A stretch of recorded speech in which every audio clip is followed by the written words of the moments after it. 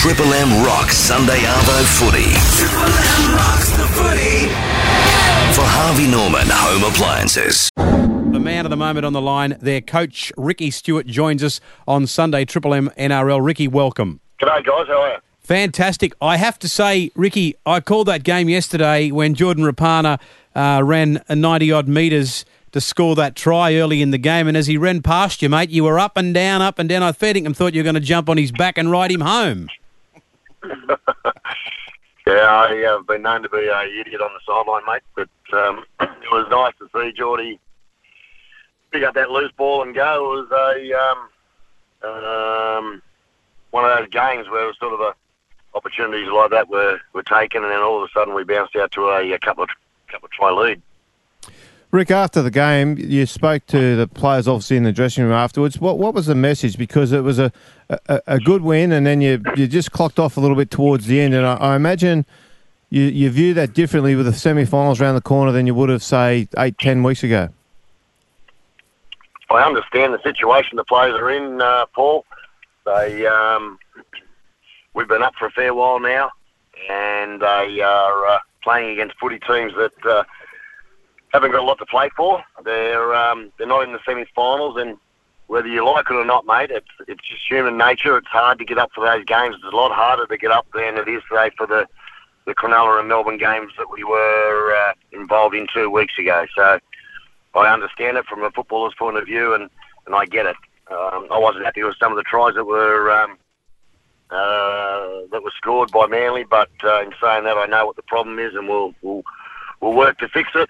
But I also understand the player and the environment, the scenario they're in. Hey, Ricky, is there a chance of you resting some players so they're right for the finals? You play, I think, the Tigers next week. Is there a chance of you freshening up your squad? Depending on the actual the individual and the squad itself, Gordy. Yeah, I will. If I think it's important to rest players for the bigger picture of the competition, I will.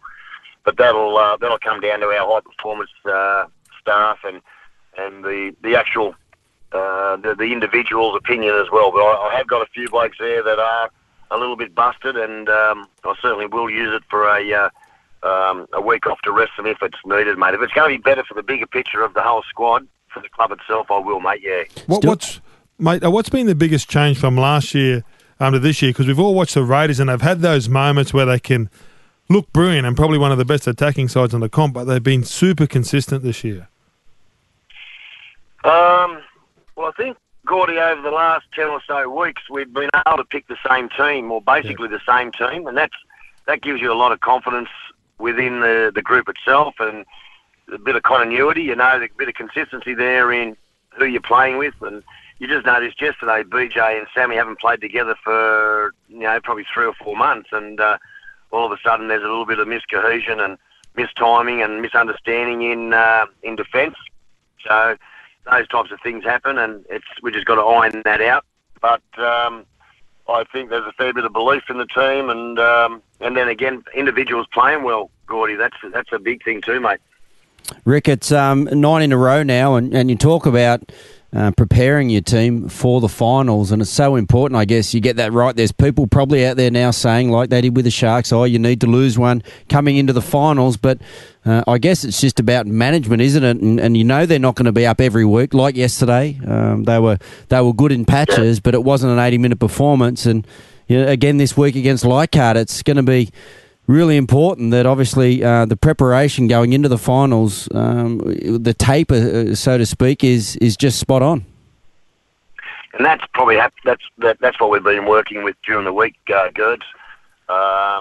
We've had a plan in place now for a fair while, and we know where we need it to be. And it's I don't think you need to lose a game to continue on into the finals. I think, if you manage your team properly and, you have an even and a fair assumption of the situation that you're in through what you've just played or how you're playing, I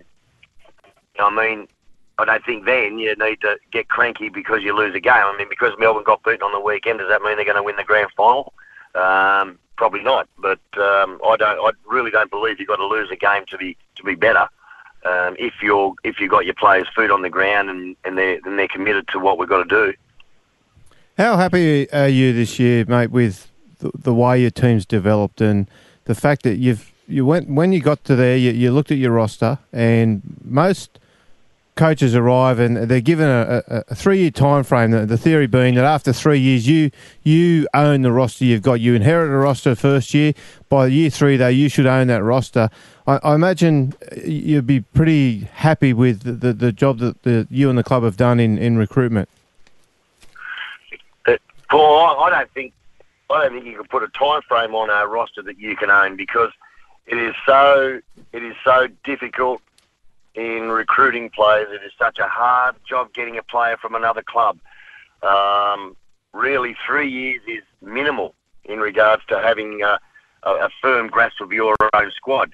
Myself, it's happened a little bit quicker. I'm probably not in the balance of that at the moment, because I feel as though we've basically got a roster that we're very, very happy with.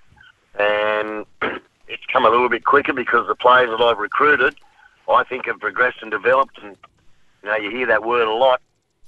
Put it down to reality. They're getting to play some of their real good football, some of their best football that you brought them to the club for, or you've had faith in them for. They're actually achieving that. So it happens a bit quicker for us, and because I think the individual's getting to play some of his really high standard of footy. And those conversations, Rick, moving forward are going to become, I would imagine, that much easier, because when you started putting the roster together a couple of years ago, getting someone down to the nation's capital, and then also with the state of the team that they were coming to, was probably a lot tougher than what it will be, say, in the next couple of years after the success you're now enjoying. Yeah, it comes back to recruiting the right type of character first, Gerd. You've got to have the right bloke that wants to be involved in what you're trying to build. And I've been very, very fortunate that each and every one of the boys have bought in. And if they don't buy in, they don't stay. If they don't buy in, they've got to go. It's a brutal game in that regard, but your fans want to win. Your fans don't like you letting players go, but then they're first one up you when you're not winning. So you can't have it both ways. You got to have a squad that buys into your club first, and that's especially when you're a one-town club like ours. Hey, You've got Ricky, to buy into its values and its culture, and that's the most important thing. And then they need to play good football, and that's where we're at. If we get into the semi-finals, we need to. We're a group, we're a team that rely upon every individual to play their best game of footy. and that was going to be my question. I saw your interview with Matty on, I think, Friday night, and you were talking about you believe that you can win the comp. Do your players all believe now after the last 2 months of football? Absolutely, Gordy, we do. Are we good enough to do that? Well, time will tell, mate. Yeah. They're still a young playing bunch. They haven't had as many games or years together as some of the teams there, and that's one advantage, having that cohesion amongst your players in regards to having a couple of years together. But it's not an excuse. We'll get that over the next 2 or 3 years. If we're playing a grand final tomorrow, I believe the players, we've got our best team on the footy field, and we're all individually playing a really strong game of football. I think they got the belief within themselves that we can win a big game. Who's the side to beat, Ricky, other than yourselves? I think the two teams that at the top of the table, I think Melbourne and Cronulla have shown the consistency all year. Cronulla have had a bit of a drop-off, but a lot of teams do. They bounced back last night. I think the Broncos are hitting fine form, and I would never, ever write off a team that Jonathan Thurston plays in. Hey. Yeah, Ricky, I was just going to... We had a chat about, obviously, the squad, the makeup of the squad, and some of the inexperience. Do you see that as a positive or a negative? Because I know that when I look at the Sharks roster, they know that going into this final series, it might be, for some of them, the last throw of the dice. But your guys, well, I mean, as you said, you're putting a roster together. There's going to be success down there for years to come. But you still need to make sure that when you get yourself into an opportunity, you know better than anyone, and an opportunity where you guys are at the moment, they don't come around that often. Is that a positive or a negative for you young guys? I don't see it as either, Ryan. I mean, you guys have all played at the back end of the season, and you answer it yourself. When were you most comfortable, mate? When you've been there 2, 3, 4 times?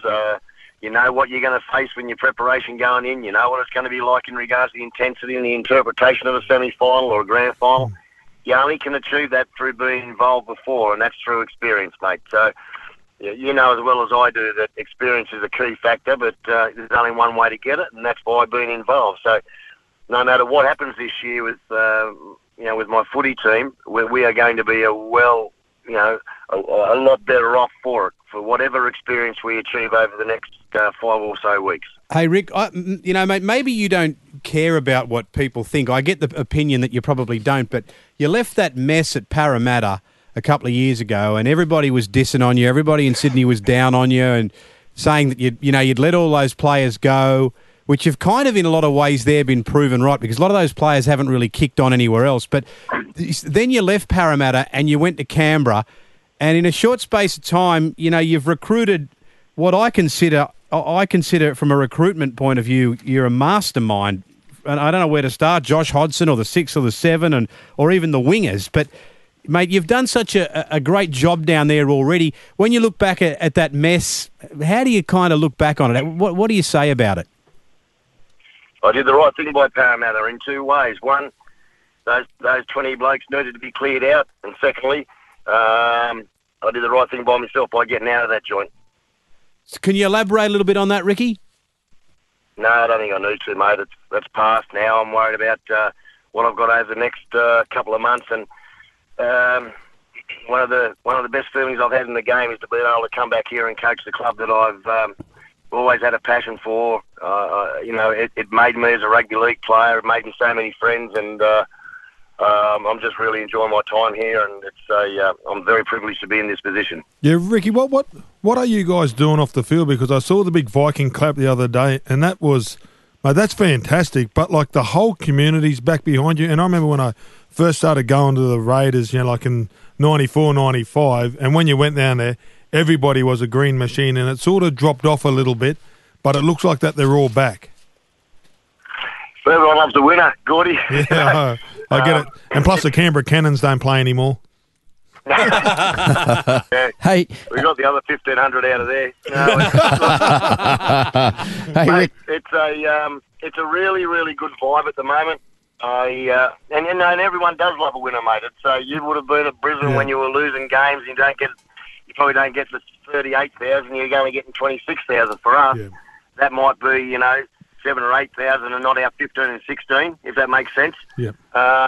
We're at the moment got a very excited community, and the one thing that we've really made sure of here as a club and a group of players is that we buy into the community too. We want a perception from the community that we're a part of them, and we really have. I've got players here who do so much work in the. I don't say this as a soft throwaway line, but we have so much boys here who buy into the community aspect, and I feel as though the community should buy into us because we have with them. Well, it looks like that's what they're doing. Oh, they are, mate. It was a really good atmosphere there last week, Gordon. A little bit like the Friday night games when years ago we used to play against each other, and it was a great vibe here. It was they love to see good football, but more importantly it's not the one thing I've noticed here with our fans. It's not about just winning.